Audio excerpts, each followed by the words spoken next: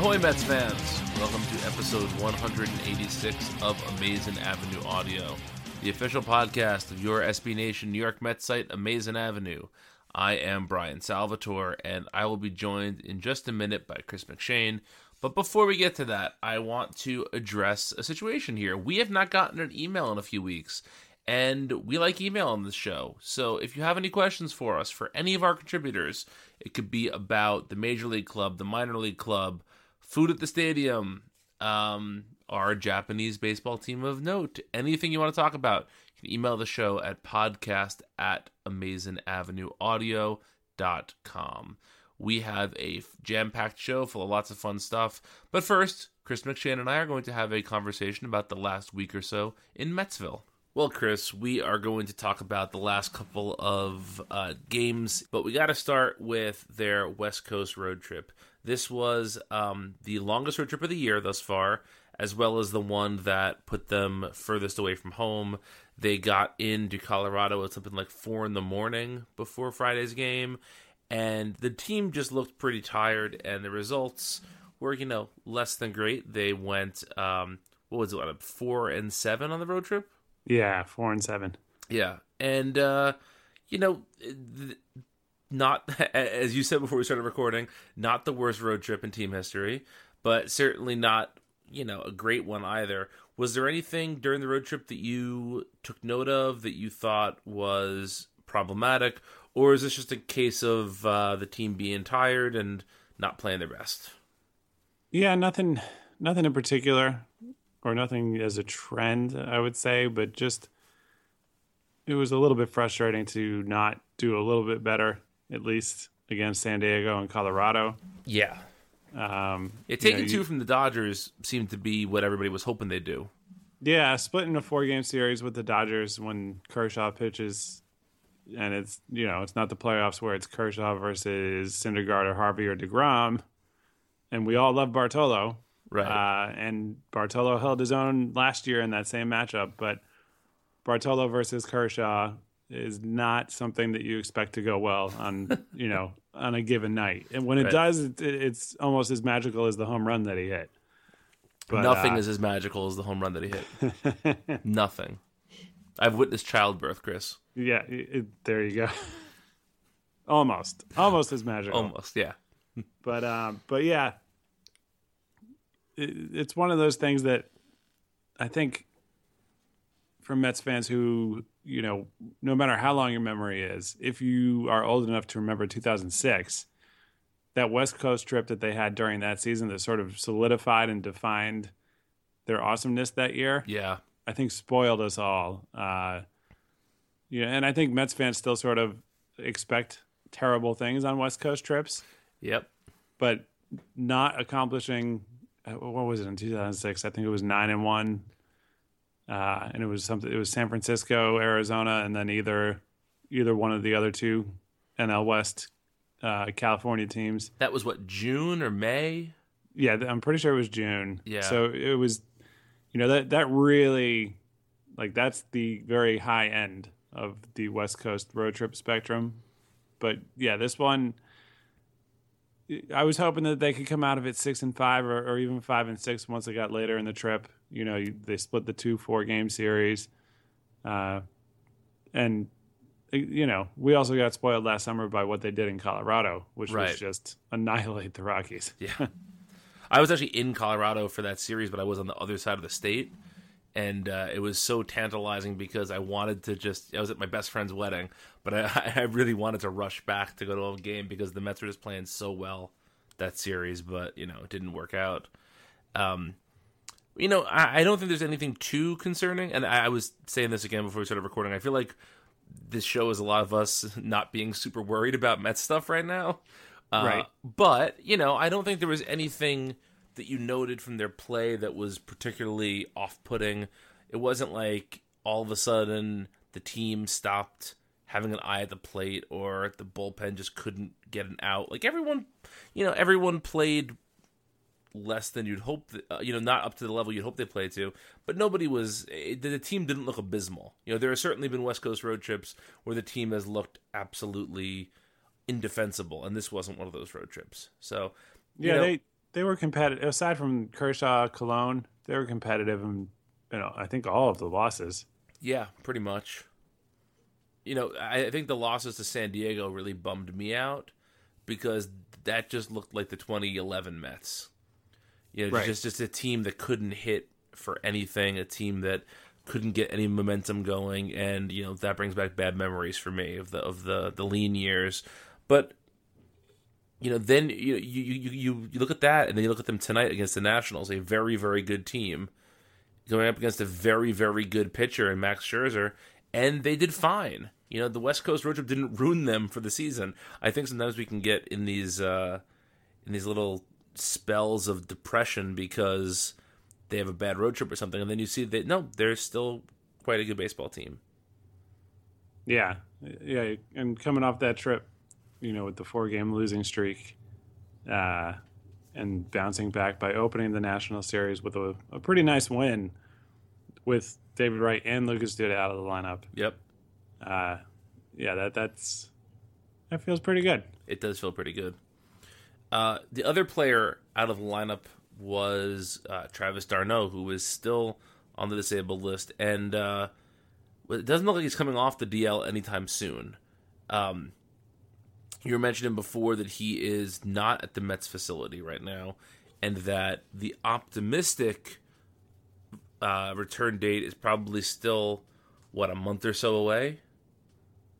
I mean, if we're speculating, which I guess by definition we are, it doesn't seem like it would be any sooner than that. I mean, I'm not going to get worked up over where he wants to make his shoulder feel better, but if he's not at the facility, he's clearly not getting ready to play in any sort of game, whether that's extended spring training games or Gulf Coast League.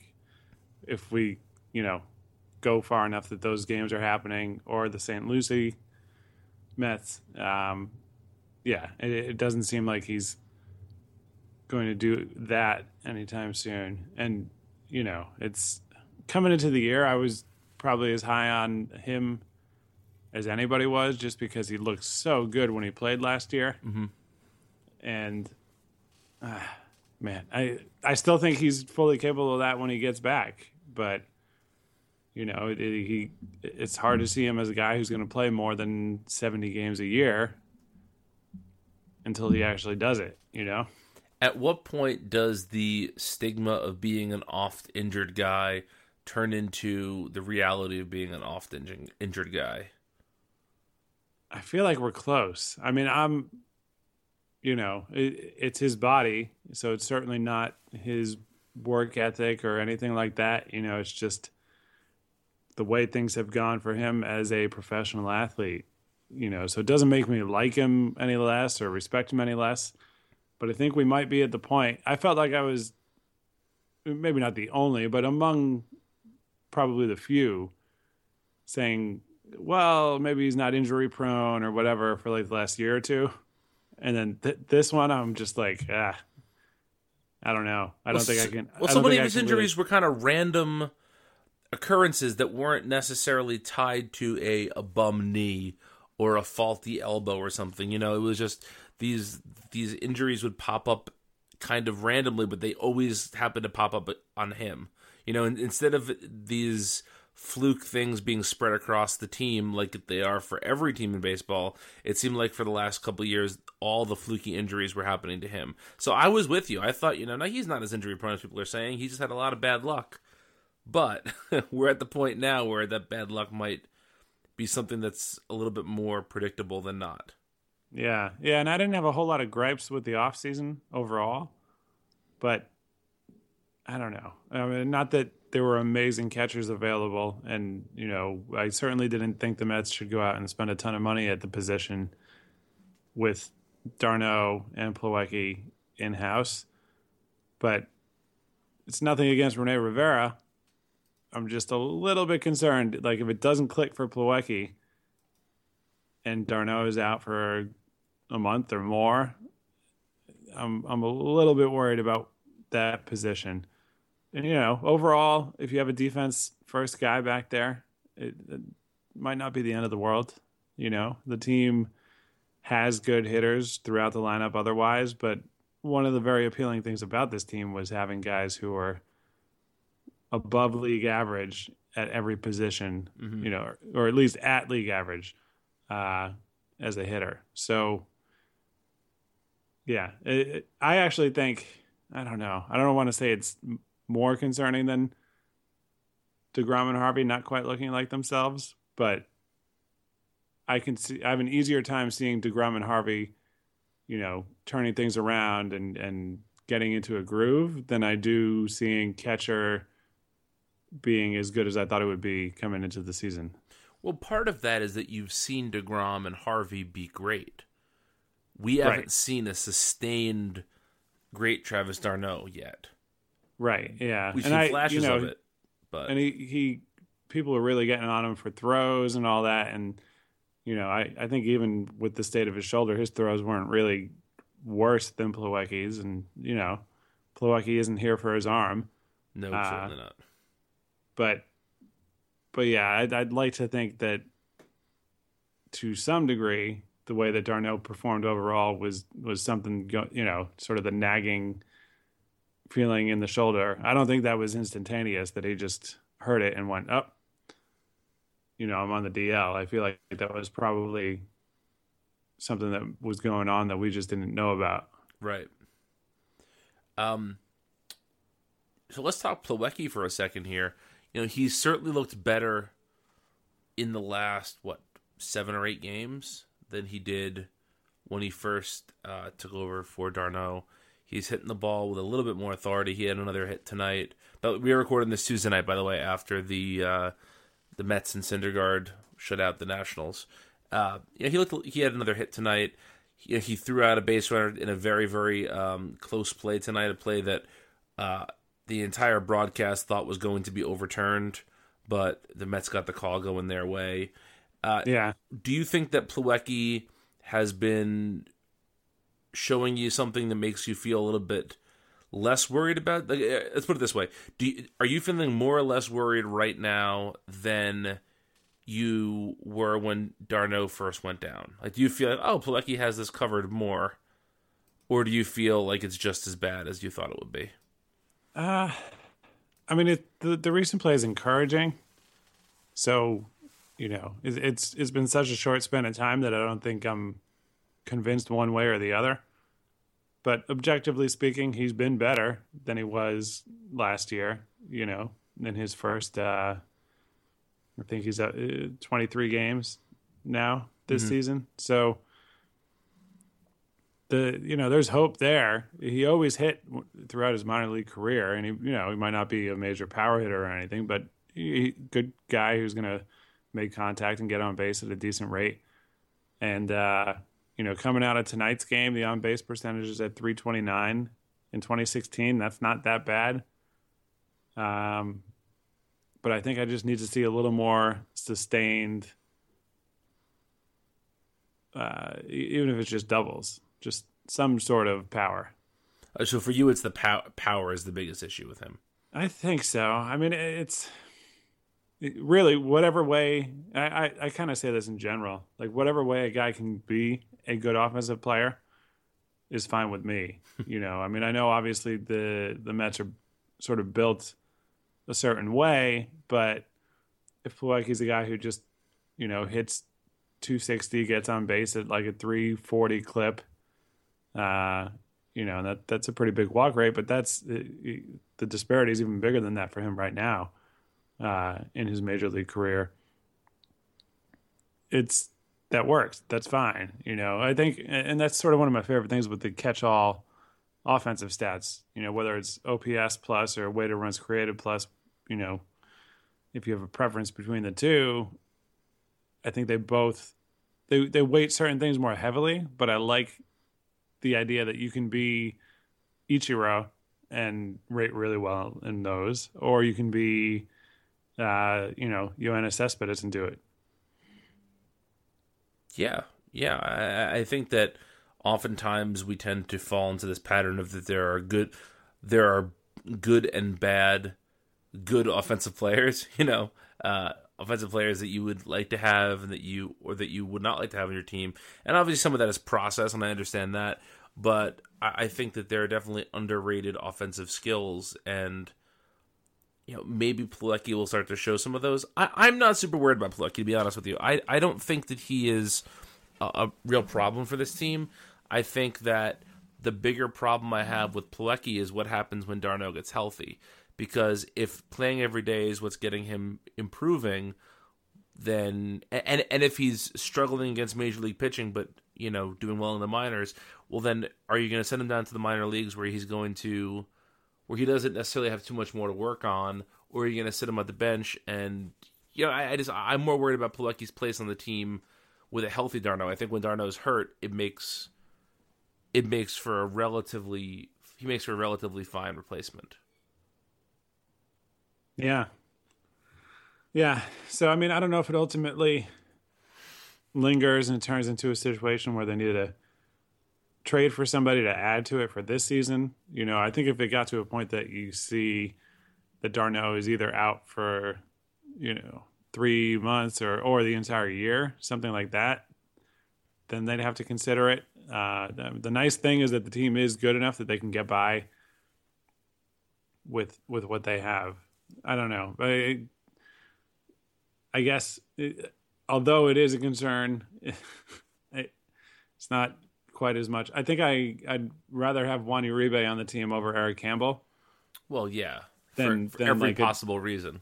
Yes, than a slightly better backup catcher for Kevin Plawecki. But I was relying on d'Arnaud. So if he's not here,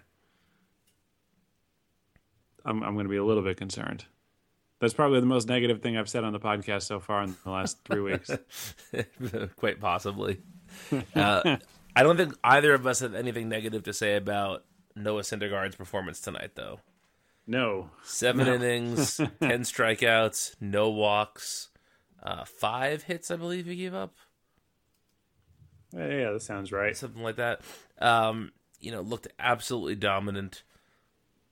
How good is he? I mean, how good can Syndergaard be? Is this the real Syndergaard, or is this the high end of what we're going to see from him? I think it's the real Syndergaard. It's hot damn. Yeah, I mean, it's just the stuff is so good, and the ERA stands out in its own right, but the strikeout and walk rates are they're like good relief pitcher numbers as a starter. I mean, the one thing with these guys as a group that we are beyond spoiled, and Harvey and DeGrom might not be there right now in general in terms velocity, strikeouts, that kind of stuff, but none of them walk anybody. Like Bartolo Colon's the guy who really excels at it, but Syndergaard now is at 1.52 walks per 9. He started 7 games and walked 9 people. Yeah, that's insane. It's incredible. You can throw 100 miles an hour regularly. Throw other pitches, that pitch and other pitches that get guys to swing and miss, and just not walk anybody. That's you never know how things are going to go over the course of a career, and how some guys can be great for maybe a year or 2 or 3. Some guys can be great for 15 to 20. But Syndergaard, you dream on, and what he is right now, it's Nolan Ryan without the walks. I mean, just looking, not even digging too deep right now. So last year, he pitched 150 innings, and he gave up 19 home runs. He's at a third of that now. He's at just shy of 50 innings, 46.1, and he's only given up 3 home runs. He's striking out a ton of guys. He's not walking anybody. He's not giving up a lot of hard contact. I mean, I don't know how his game could improve overall except for holding on runners more. And he lets so few runners on base. Who gives a shit? Right. No, honestly, it doesn't matter as much because no one's on base when he's pitching.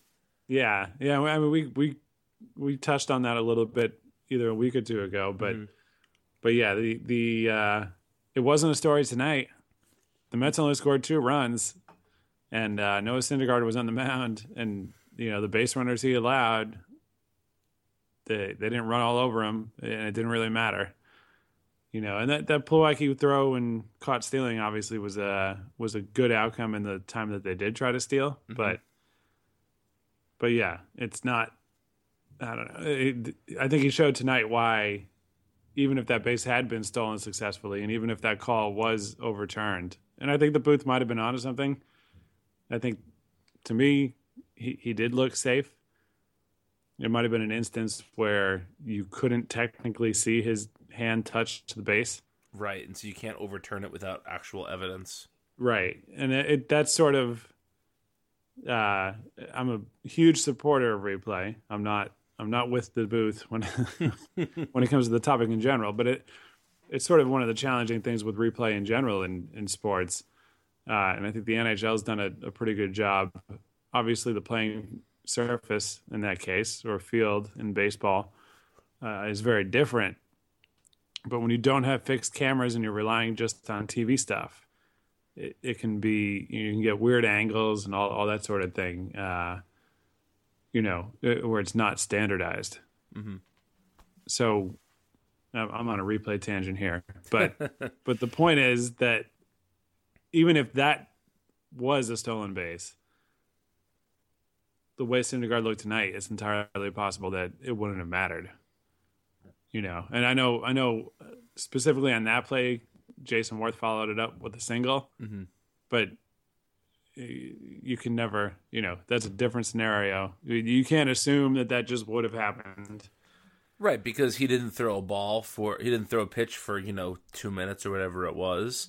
And the infield would have been aligned differently if there was a man on second, and maybe he would have thrown a different pitch if there was a man on second. You can't just make those presumptions. Right. So yeah, he's the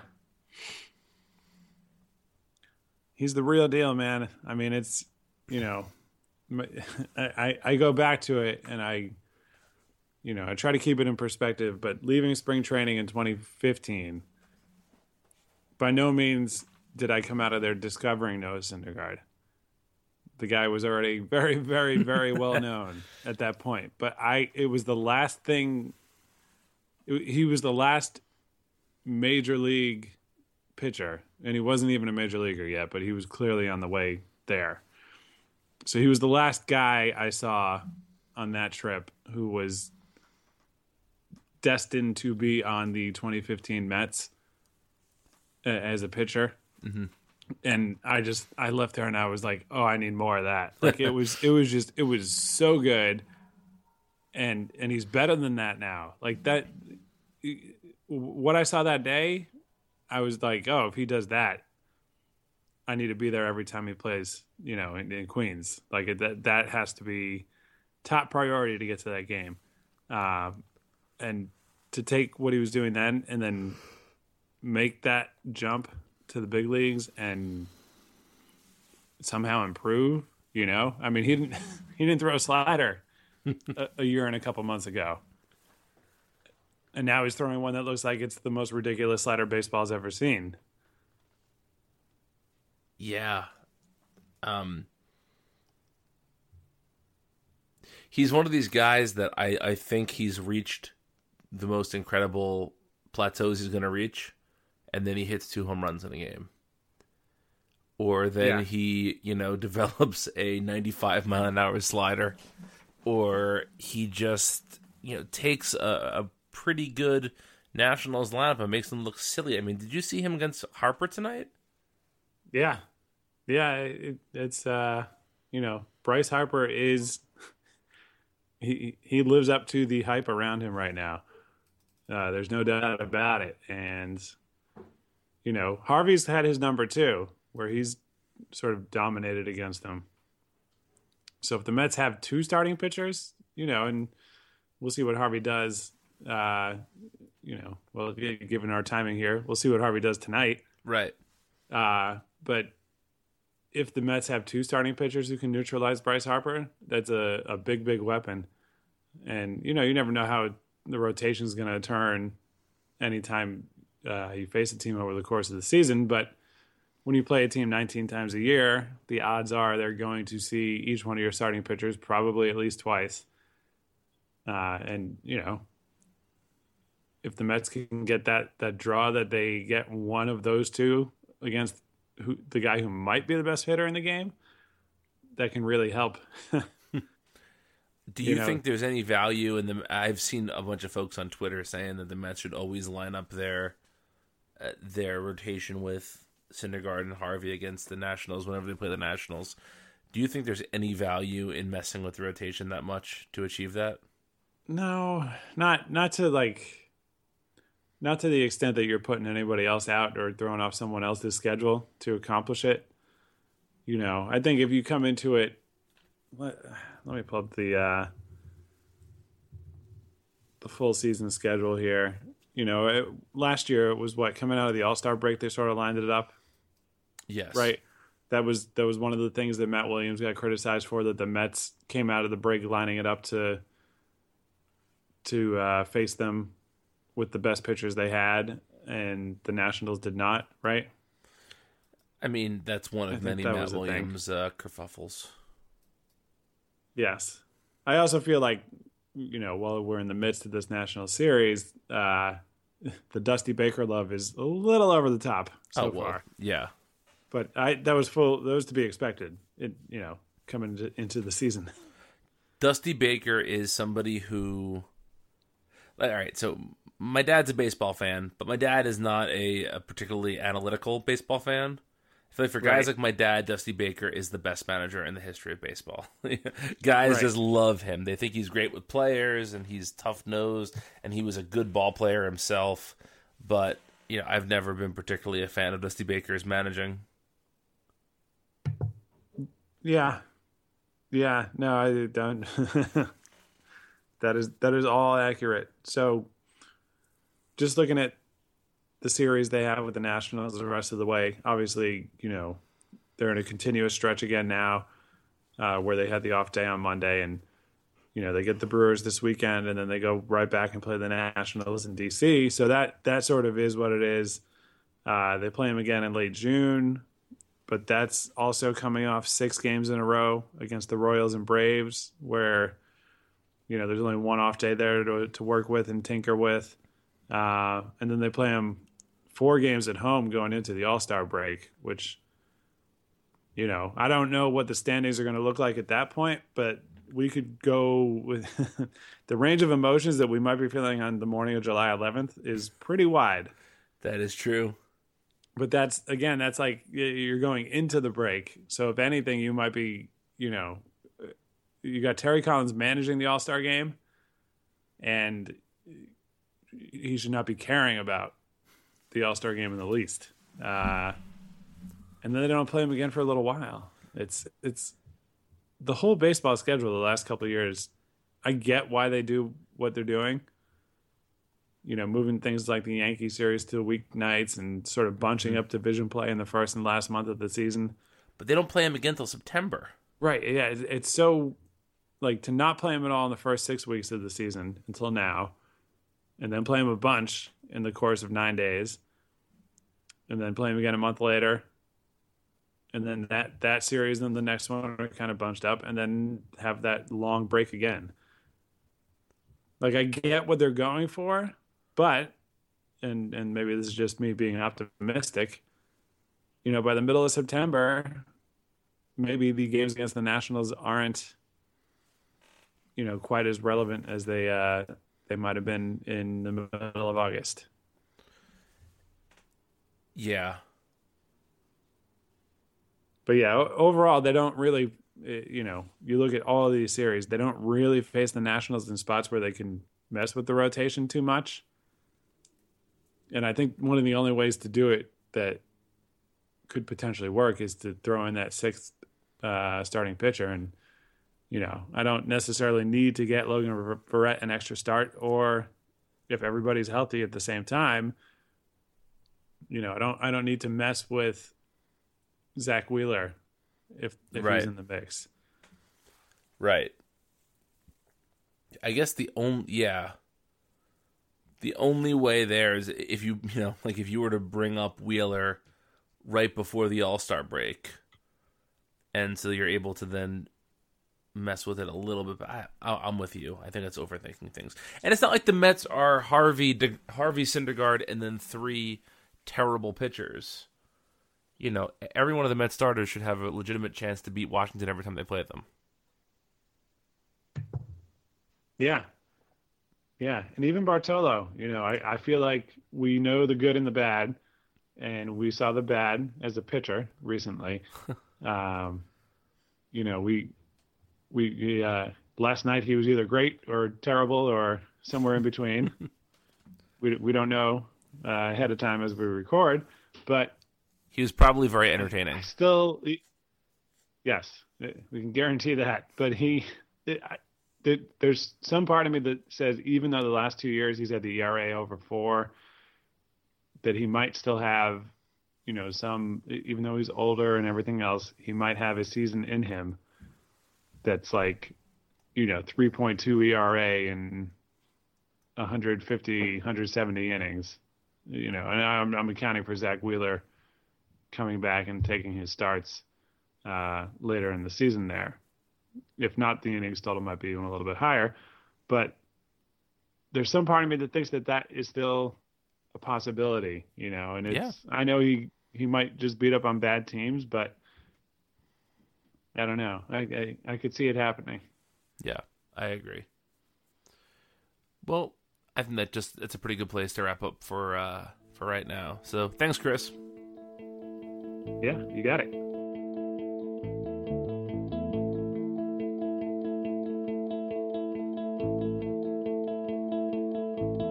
Hey everyone, Steve Schreiber here. It's time for our weekly This Week in SNY Minute on Amazing Avenue Audio. So, during Tuesday evening's game, Keith Hernandez was back in the booth with the Mets. Thankfully, it was a long time off for Keith, and we can't go too long without him. And so, during the 7th inning, he threw a little shade at Dusty Baker, who came out to talk to his starting pitcher. So, of course, we all know about Dusty Baker's penchant for leaving pitchers in too long. Mark Pryor, Kerry Wood. So, Keith had a little snide remark for him. Baker has not yet made a call, and Scherzer may be trying to talk his way back in. I think because he threw so many pitches his last game, Dusty's a guy that likes to leave his starters in there. You know that. Keith and Dusty seem to be buddies, judging by Keith's comments earlier in Wednesday night's game, but it's always great to hear him throw some shade. He doesn't do it all that often, but when he does, it always cuts to the core.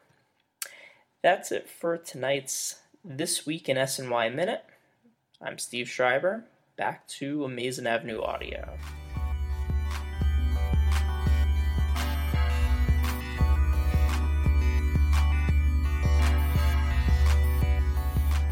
Hi, this is Aaron York for Amazing Avenue Audio, and today we're going to talk about how the Mets ditched Daniel Murphy and acquired Neil Walker, and how it's still the right decision even though Daniel Murphy is still hitting the cover off the ball and Neil Walker has cooled off a little bit. And first, let's recap before we get to why it was the right decision. Last offseason, the Mets offered a qualifying offer to Daniel Murphy for about $16 million in 1 year. He turned it down, which is what we all thought he was going to do because of the amazing postseason he had where he hit 7 home runs in 14 games. And then he took a multi-year offer from the Nationals, who the Mets are now competing with for the National League East Championship. And now he's playing really well for the Nationals. He's playing second base. He's hitting .399 with a .431 on-base percentage and a .622 slugging percentage, and he has 5 home runs. And at first everything seemed cool because The guy that the Mets chose to replace Daniel Murphy, Neil Walker, who they acquired from Pittsburgh in an offseason trade for John Neese, who's now pitching not so well for Pittsburgh. He's already allowed a bunch of home runs. But they got Neil Walker. He started crushing the ball in April. He's since predictably cooled off a little bit. He's not going to turn into a total bust. He's probably going to hit 20 home runs and get on base about 33% of the time, hit 270, 280. He's going to do Neil Walker things probably for the rest of the year. He might not hit another home run from the right side of the plate after hitting 3 of those in April. But Neil Walker plays pretty good defense, or at least average defense, and he's been pretty good. But the most important thing about this deal, it was always about the future. Even though 2016 is really important because we don't know how long this Mets window of opportunity for winning the World Series is. 2016 is important. That's why the Mets traded John Neese for Neil Walker. Walker is on a 1-year deal. That covers this 1 year of contention, and they can figure out the rest later. The rest of that plan is probably going to involve Dilson Herrera, the second baseman at AAA Las Vegas, who is slated to play second base this year once Daniel Murphy left for Washington. He's playing really well for the Las Vegas 51s. Last year he hit 3 home runs in about 100 plate appearances at the big league level. He struck out a lot. He didn't look entirely ready, but in that small sample size, he showed some potential. And now he's continuing to show potential with 8 home runs in Las Vegas already in just over a month of AAA baseball. And he's hitting over 300. He's not walking as much as we'd like, but there's still time to improve that. He's walked a little more in the past. But he has a chance to be a good defensive second baseman with above average power. When I look at him, because of his stature, I think Jose Altuve. But Jose Altuve is going to be an MVP candidate this year if the Astros ever get their act together. So I wouldn't go that far, but he's got an interesting power, speed, defense potential that is really exciting for the future. And there would be nowhere to put that potential if the Mets signed Daniel Murphy to a 3 or 5 year contract this offseason just because they needed him for 1 more year. So the Mets still do the right thing. It doesn't matter if Daniel Murphy's hitting 400, if he's hitting 500, if he's hitting 600. Maybe if he was hitting 600, it'd be the wrong thing. But the point is, they needed 1 year of a veteran second baseman. Daniel Murphy turned down the 1 year offer. They were able to trade for Neil Walker for a pitcher that has the potential to be useful, especially with how fragile pitching arms are these days. But John Neese was expendable. They have Logan Verrett. They have Bartolo Colon. They hopefully have Zach Wheeler coming back. Rafael Montero even has started to pitch pretty well in Las Vegas. So John Neese was expendable. They get rid of him. They bring in Walker for a year. And then hopefully they have Dilson Herrera for 5 years or more. Or something like that. If they had kept Daniel Murphy, we'd all be really happy this year, but what do you do 2-3 years down the road when he can no longer play second base and he's only hitting 280 with a little bit of power? Then you find yourself in a situation where the Mets might not be able to sign another player because they have money tied up in Daniel Murphy instead of letting Dilson Herrera play for much less and be much more controllable. There's a really good chance that in 2 or 3 years, Dilson Herrera is going to be a better player than Daniel Murphy. And that's why Mets fans shouldn't get too tied up in the present with the way Murphy's playing. It stinks that he had to go to a division rival, but the Mets looks like they made the right call now. And if Dilson Herrera becomes a regular for this team, it's going to turn into the right move for the future as well. This has been Aaron York from Amazing Avenue. The beat reporter for the Wall Street Journal is Mr. Andrew Beaton.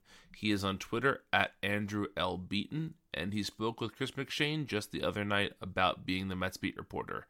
Take it away, Chris. Joining us this week on Amazing Avenue Audio is Andrew Beaton from the Wall Street Journal. He is the Mets beat reporter there. He got started in that role this year. Andrew, how's it going? Good. Thanks so much for having me on. Yeah, thanks for coming on. So how's it going so far in the first year on the beat? Yeah, I mean, I think in just a couple months we've had about everything.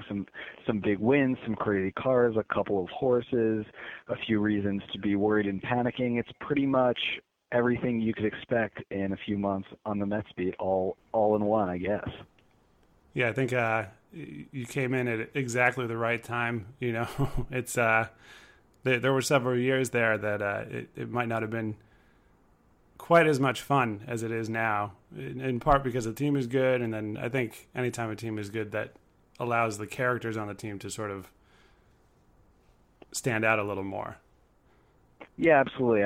I think some of the things you saw go on during spring training, like Cespedes' cars or him and Noah Syndergaard riding the horses, is, I think, first of all, I think it's spring training and players should have all the fun they want, but you might not necessarily see that on a team that had been coming off a really disappointing year because all the narratives would be wrong or something. It's good to just kind of have a relaxed team that's willing to have that type of fun. So that was definitely a neat start to the season.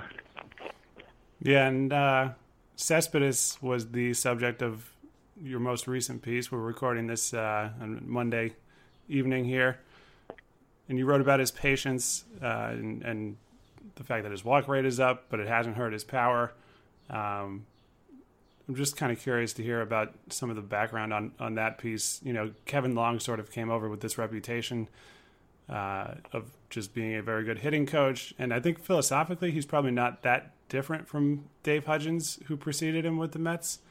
But I was kind of curious to hear a little bit of the process that went into that piece and the sort of things that Long does, maybe on a player-by-player basis as opposed to team-wide.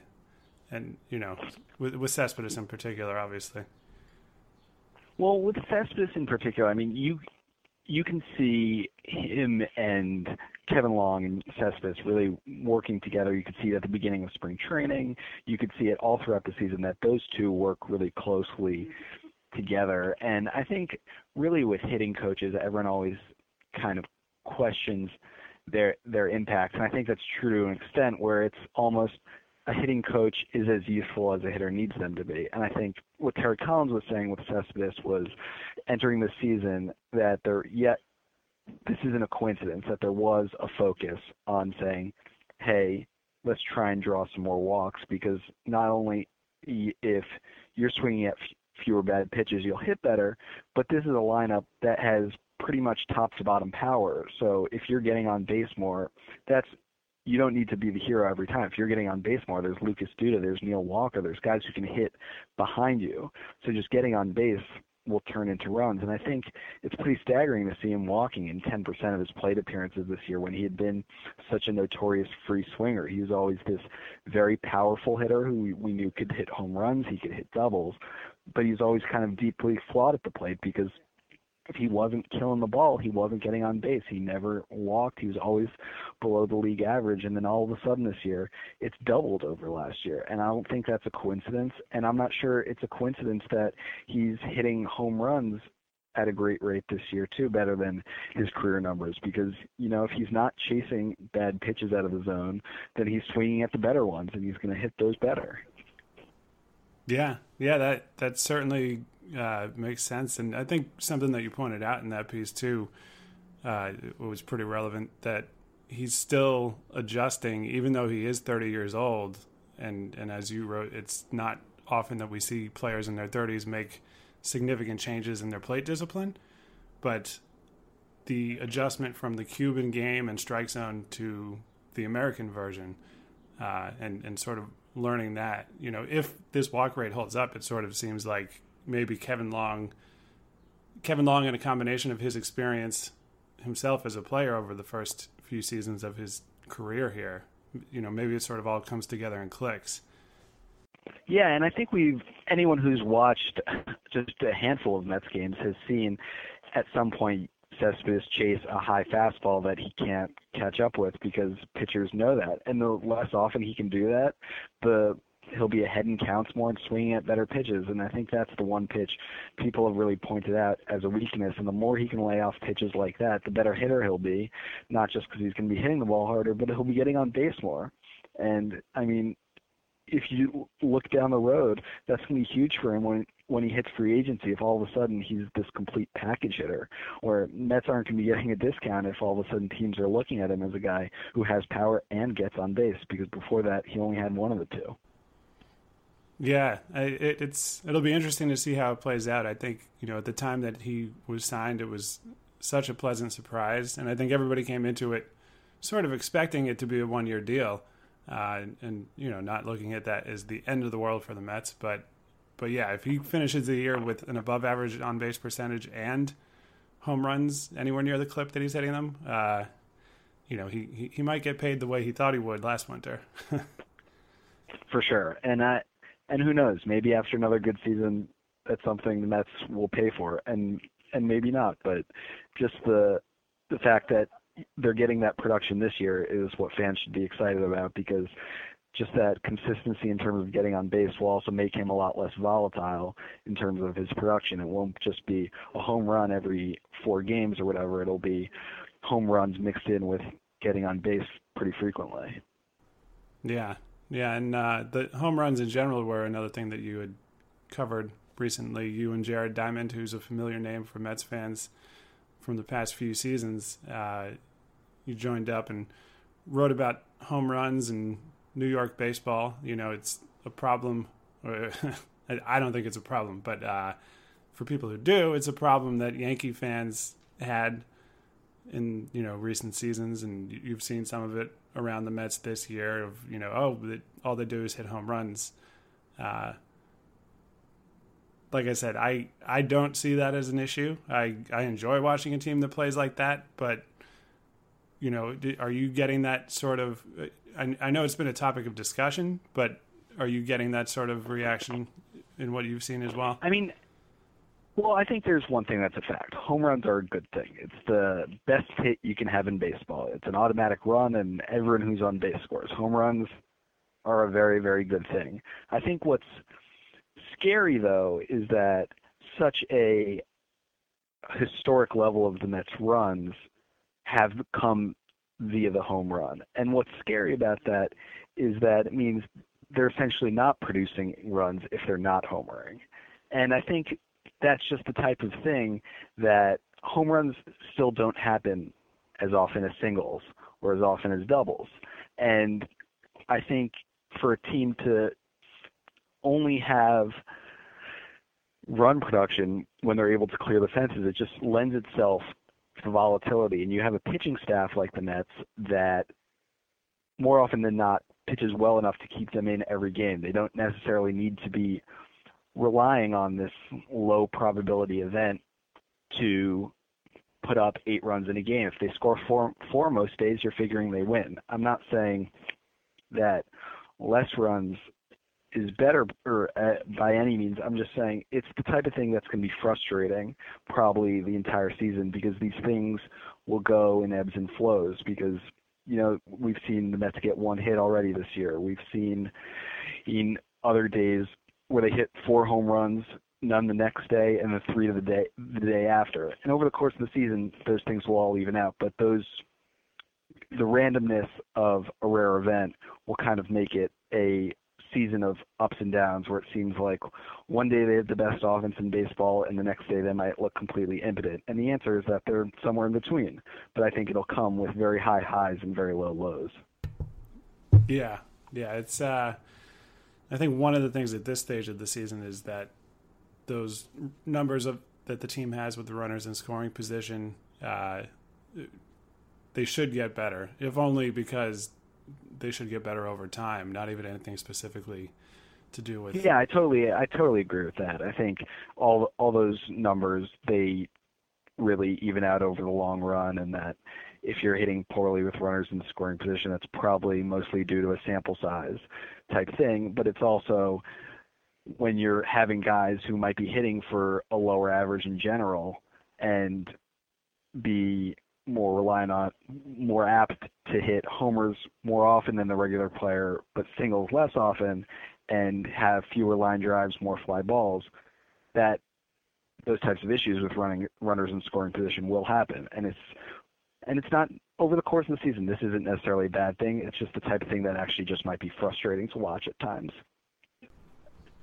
Yeah, and so we'll see how that goes. I think one of the interesting things that you guys have at the Journal is sort of less pressure to do things and publish things frequently, but take a deeper dive into topics like this. So yeah, I know you're not going to be looking to scoop yourself on the podcast, but is there anything in the works, for this week that that we might see coming up? Well, I think a lot of that will depend on how this series against the Nationals go. I mean, it's fascinating on a number of levels just because it's the first time the Mets and Nationals are meeting this year.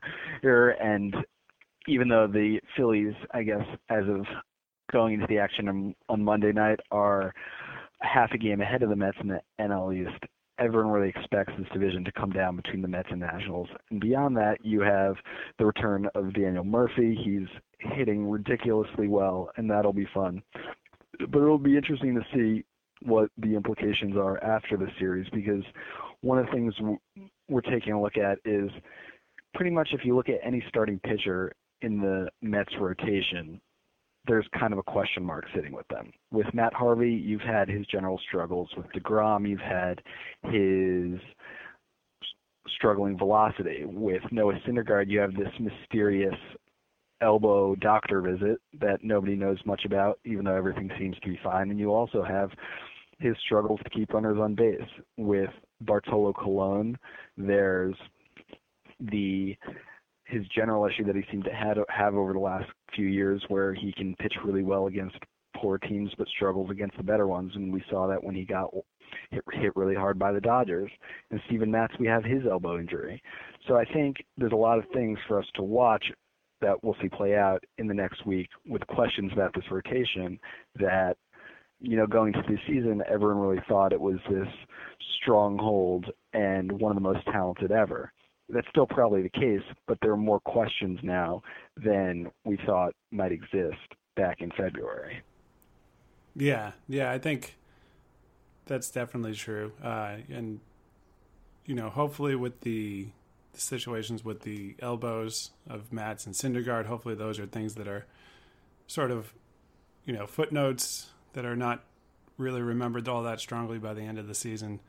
But yeah, it's what's encouraging, I think, is that you have these pitchers in place, and if Harvey or DeGrom sort of takes that step forward and looks like they used to, even just 6 months ago, that could be something that's really, really good. Totally. I think almost any other team in baseball would trace their rotation for the Mets one. I don't think that's changed over time, but all of a sudden it's gone from let's see which one of these guys is going to win the Cy Young to let's just make sure everything's on track. Yeah, and I think that's certainly a legitimate concern in general. Is there any? I think the team is usually pretty good at keeping things close, but it was Terry Collins who came out in a press conference, sort of unprompted, and said, Syndergaard, a couple of weeks ago he was at the doctor getting his elbow checked out. Do you sense anything else coming from the team that in terms of concern with that? No, I think you had mentioned the term footnote. I think his is the most footnote of the footnotes in that it was mentioned a couple weeks after he had the visit. He pitched since then. He pitched well. He's reported no pain. He says he's totally fine, and that it was just like, hey, super, super precautionary. Let's get things checked out. But I think anytime you hear the word elbow with starting pitcher, especially on the Mets staff, where Matz, DeGrom, and Harvey have already had Tommy John surgery, you kind of stop in your tracks and wonder Well, any time you hear the word elbow and starting pitcher, it's serious. And it's probably nothing. It's probably a footnote. It's just something that keeps you on edge and something to watch out for. Yeah. So the last thing I wanted to bring up, I think it was a very fun piece that you'd done back in spring training, but it became relevant again because he's actually with the team. At least as we record, he's still on the roster. Sean Gilmartin and his routine with his baseball pants and socks and everything. How did that one come about? And what was that like interviewing him about that? Well, it started off with, I noticed that he is one of the few players in baseball and really in the Mets locker room who still wears stirrups. And I got to asking about that, and he goes, well, actually, I actually have a very specific method for putting these stirrups on. And then he got into his method of turning the pants inside out and putting them on backwards and upside down. And it was all quite entertaining.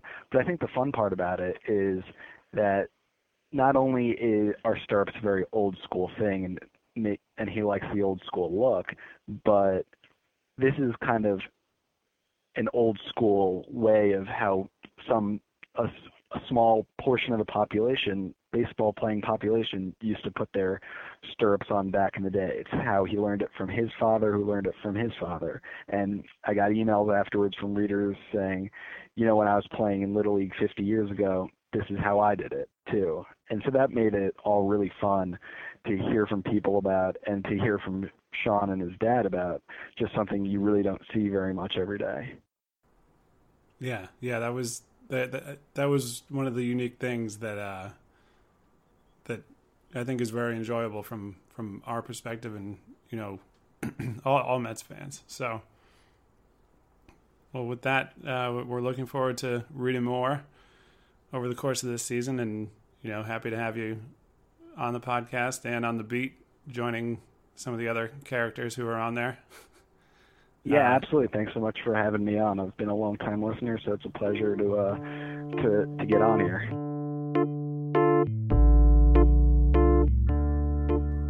Hi, it's Kate with your new weekly Panic City meter. So when I pitched this to Brian originally, the Mets were great. They were winning series. They were sweeping series. Everyone looked good. They were hitting home runs every other bat. And this was going to be great. And then things blew up, because that's exactly what happens every time I have a good idea. So since we started planning this, Flores' hamstring is acted up and he's on the DL. DeGrom's velo is down. Harvey's velocity is down. d'Arnaud is in California working with trainers.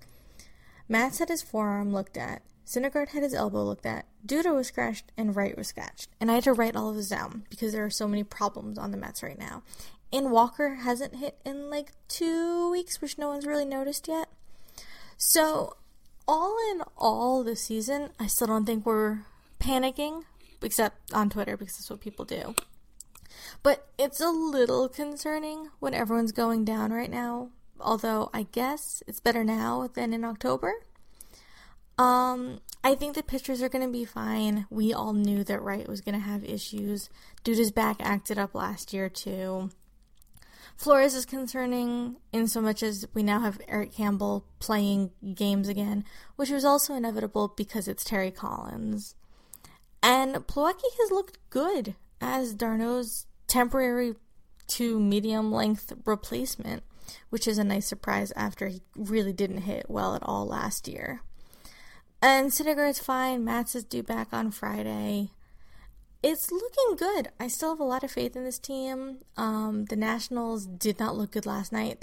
They're not hitting other than Harper and Murphy, and I still don't think Murphy's going to look like this the whole season. The Phillies look good. I don't think it's going to last. The Braves are the Braves. The Marlins probably aren't going to be good. And I think our Mets are going to be fine. But we're going to do this every week, and we are going to have some weeks where they look like they're going to be the best team in baseball, and we're probably going to have some weeks where they're going to be the worst, because those are our Metsies that we love and hate to love. So for now, I think we're okay.